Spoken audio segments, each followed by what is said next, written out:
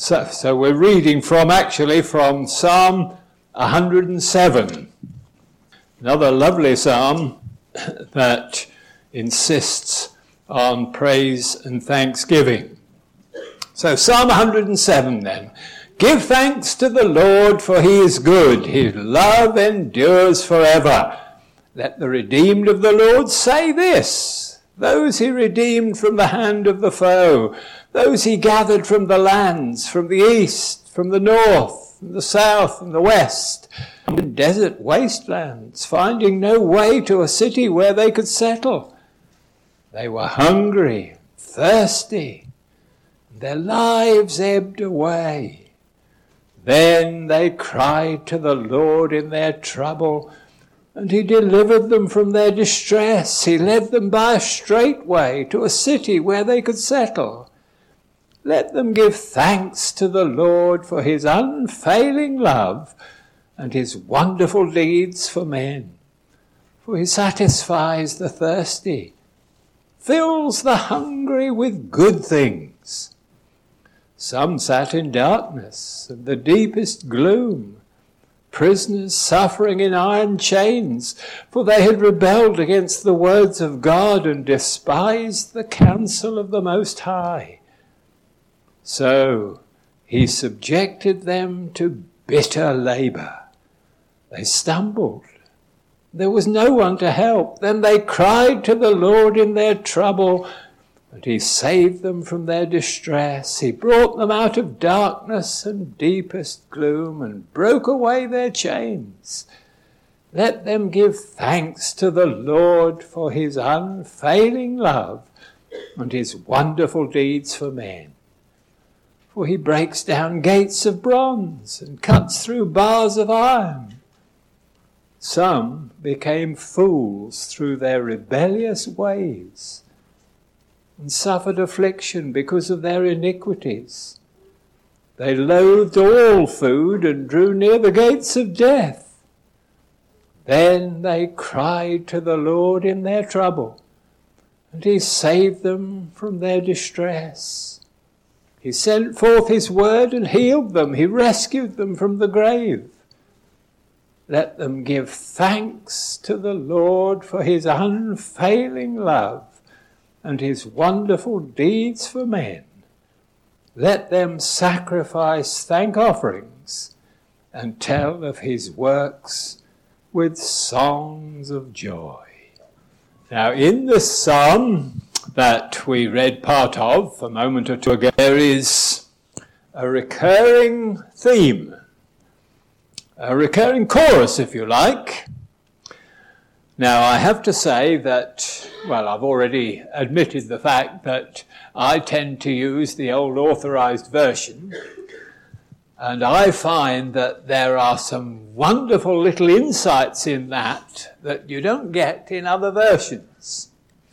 So I'm going to speak to you this morning from my old authorized, and the chorus goes like this, and it's found in verse 8, and verse 15, and verse 21, and verse 31.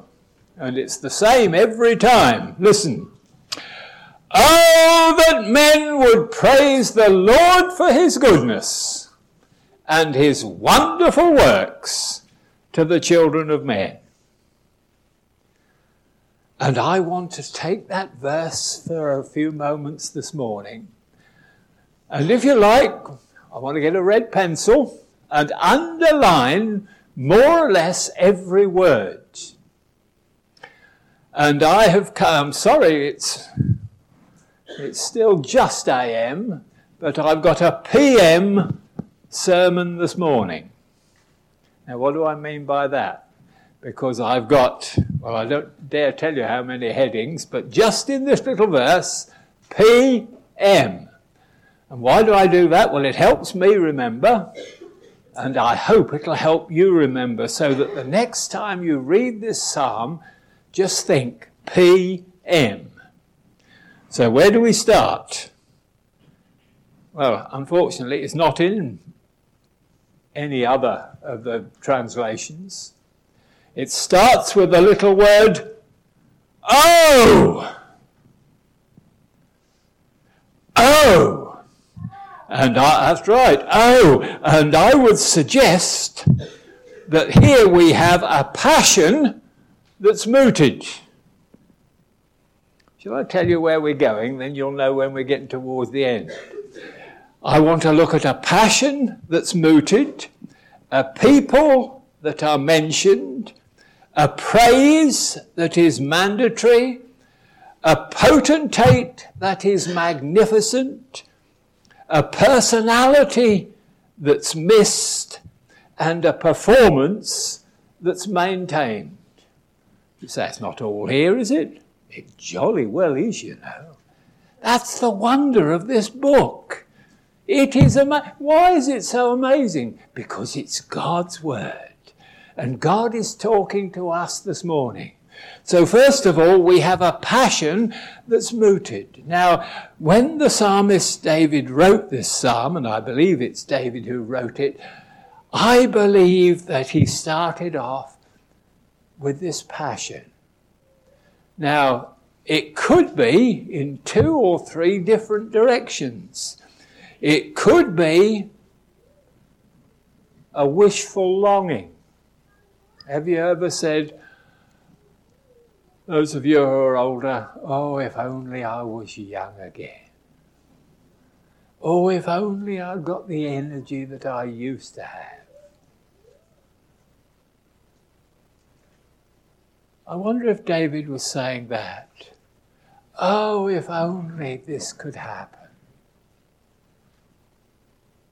Remember on one occasion, David, on a different occasion, when he was being pursued by Saul, he sat down and he used that once more and he said, oh, if only, and I'm paraphrasing it now, if only I could drink of the water of the wells of Bethlehem. 2 men went out and got some for him. And he was so grateful that he poured it out in an offering to the Lord. Oh, there's the longing there. I wonder if that was it. I wonder if it was a sense of frustration. Oh, for goodness sake, why don't men praise the Lord? And you know, I'm sure every one of us here has had that sense of frustration. You know, I'm not a mechanic. I know I'm a farmer, but I hate mechanics. Never seems to be enough room to get my big hands in to do up little nuts and screws and things like that. And you know, many of the time I've tried working on a tractor or a machine, and I've said to myself, oh, for goodness sake, if only I could just reach in a little further. Was David frustrated? Was that a frustrated oh? Maybe it was an irritated oh. Another thing, you know, when I was young, and I don't think I've changed, I hate heights. I can't bear being up high. And, when we were boys, we used to play on the stacks. And I used to play with my cousin on these big old straw stacks. And he used to love to climb up the top and jump off. Well, I hated that. And I remember him standing just ahead of him. And in irritation, he said, well, go on, David, hurry up, jump. I found it very difficult. Irritation. I wonder if these were some of the passions that David had when he wrote this particular psalm. So first of all, then, we have a passion that's mooted. Secondly, we have a people that's mentioned. Oh, that men. Now, before you ladies shut off and say, well, that doesn't include me. Oh, yes, it does. Mankind in general. In other words, human beings.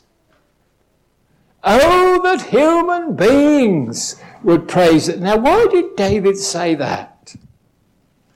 You know, I think the hymn writer in this hymn, and I nearly chose it, but the trouble is there's so many hymns we could choose. There's a hymn writer who I believe picked this thought up. And it's actually number 24 in this book. All things praise thee, Lord Most High. And what are the 5 verses? Each one. All things praise thee. Night to night. All things praise thee. High and low. All things praise. He goes through a whole gamut of things in nature that praise God. And after all, did not the psalmist say on another occasion, the heavens declare the glory of God, the firmament shows his handiwork. Nature proclaims the praise and the wonder of our God. And a year or 2 back, I can remember being ever so challenged. We on the farm, I think we were trying to harvest. I'm not sure, I can't remember now whether it was potatoes or whether it was corn. And believe it or not, we were in a wet time. Oh, how we would have done with that this year. But it was wet, and we wanted dry to get on with the harvest. And I walked my dog, which I do every day, down the lane past my house. And on the way up, and it was raining, and I was thinking to myself, for goodness sake, when on earth is it going to get dry? And I heard a sound. And I stopped, and I listened, and I looked up. And there, up in the rain, was a little bird fluttering. And it was singing the most beautiful song, a little skylark. And that song came down, and that came right into my heart. And I thought to myself, there in the rain is a little bird singing God's praises, and there's me walking along moaning and groaning. Oh, that mankind, human beings, would praise the Lord for his goodness. The people that are mentioned, but of course with it, the praise that is mandatory. Because, as I've just said, it is so easy to grumble, so easy to complain, so easy to look at other people and say, look at them, they're all right. I'm struggling. And I appreciate a lot of people are struggling. Maybe many of us here this morning are struggling and find it very difficult to cope with life at times. But let's always be positive. My word, it's a long, long time ago that I sat here when I used to work in the bank at Southend. And I tell you, that must be, 55 years ago, and I sat here in Pastor Phillimore's time, and there was a guest speaker, and I can remember him standing here. Don't ask me his name, because I've forgotten it. And so many things I forget, but this I do remember, sitting down over there, and this guest speaker spoke to the young people, and he spoke about an occasion when there was a certain minister travelling from somewhere to somewhere else on an old stagecoach. And in the course of the journey, the stagecoach got held up by a highwayman, a robber with a gun. And he made everybody get out, and he robbed them all. And when they got back into the stagecoach, everybody started complaining and grumbling and moaning, and this dear man, this pastor, said, hang on a minute. If he'd have been Suffolk, he'd have said, hold you on. He said, do you know, we've got a lot of reasons to be thankful. And this dear minister who spoke, stood here and spoke, he gave 5 reasons why they should be thankful. And I've forgotten 2 of them. But I do remember this. the minister who sat in the coach said to the fellow passengers, he said, look, we should be thankful that he took our valuables, but he didn't take our lives. We should be thankful that he took all we had, but let's face it, it wasn't very much. We should be thankful that he was the one who was robbing and not us. We're not robbers. And he gave a couple more reasons. But you see what the purport of the little story is. No matter what our circumstances, I believe there's always a reason we can praise God. And I have to testify that that is true as far as I'm personally concerned. The people that are mentioned, the praise that's mandatory, and the potentate that is magnificent. Oh, that men would praise the Lord! That's it. What a great God we have. Do you know, we've met here this morning. We've been praising God. We've been talking to him. How many people throughout the world have been doing the same thing at the same time? And yet our God hears every single person's voice. Can you grasp that? If you were all talking together, I shouldn't have the faintest idea what you were all saying. But we've got a God who hears every one of us individually. You know, one of my favourite portions, and I've got a lot of very favourite portions in God's Word, but one of them, I have to say, is Isaiah chapter 40. If you ever want a real uplift, open up Isaiah chapter 40, where the writer there is describing, from time to time, describing this wonderful God. Who has measured the water in the hollow of his hand, and measured out heaven with the span, measured the dust of the earth in a measure, weighed the mountains in scales, and the hills in a balance?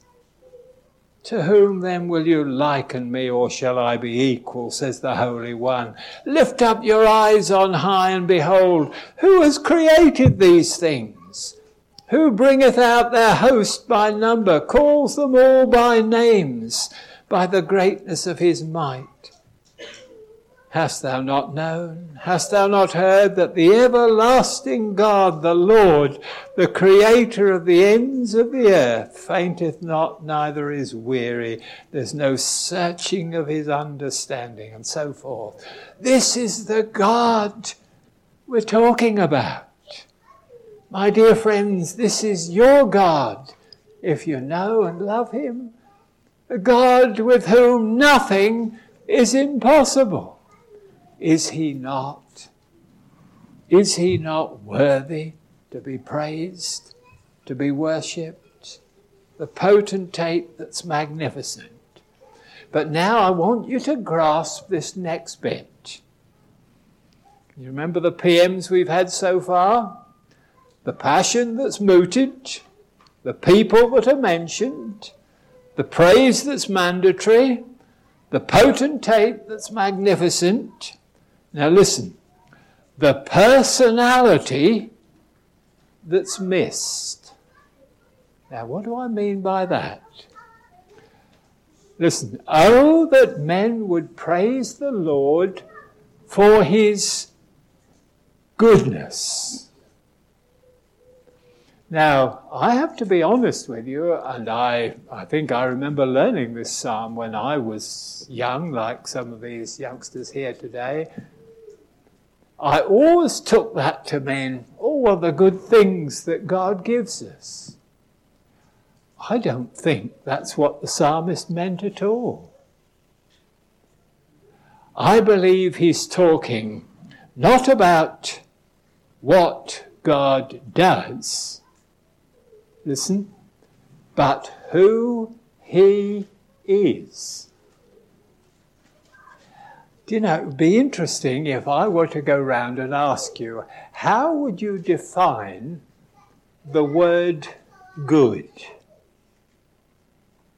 Have you ever thought about that? It's a word we use so often.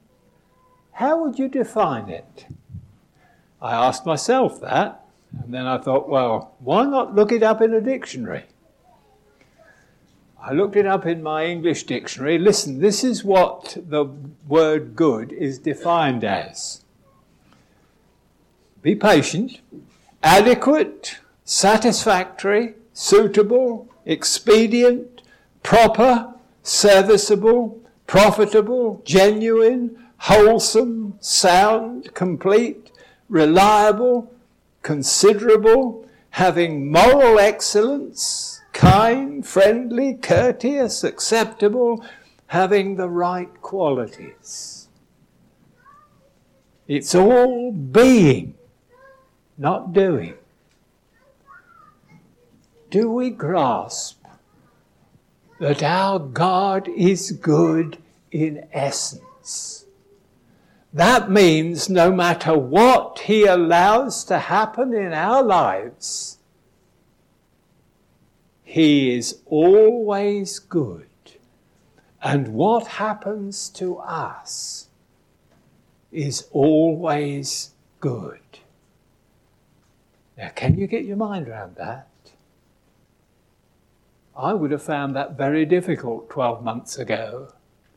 But I believe Nahum has that very same thought when he says in Nahum chapter 1 and verse 7, "The Lord is good, a stronghold in the day of trouble, and He knows those that trust in Him." In other words, even in troubles, God is good in essence.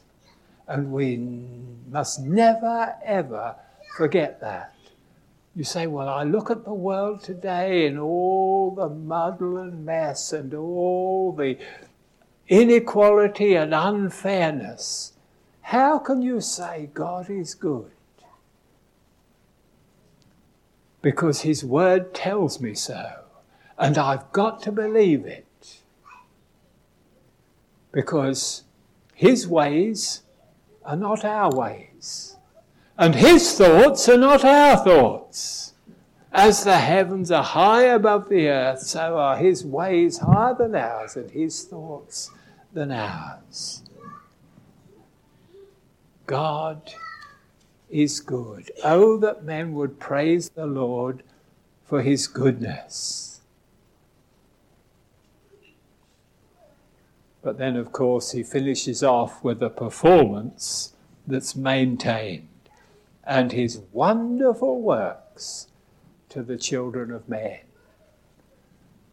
Moment by moment, day by day, week by week, month by month, year by year, God has looked after me and supplied my needs, and yours as well.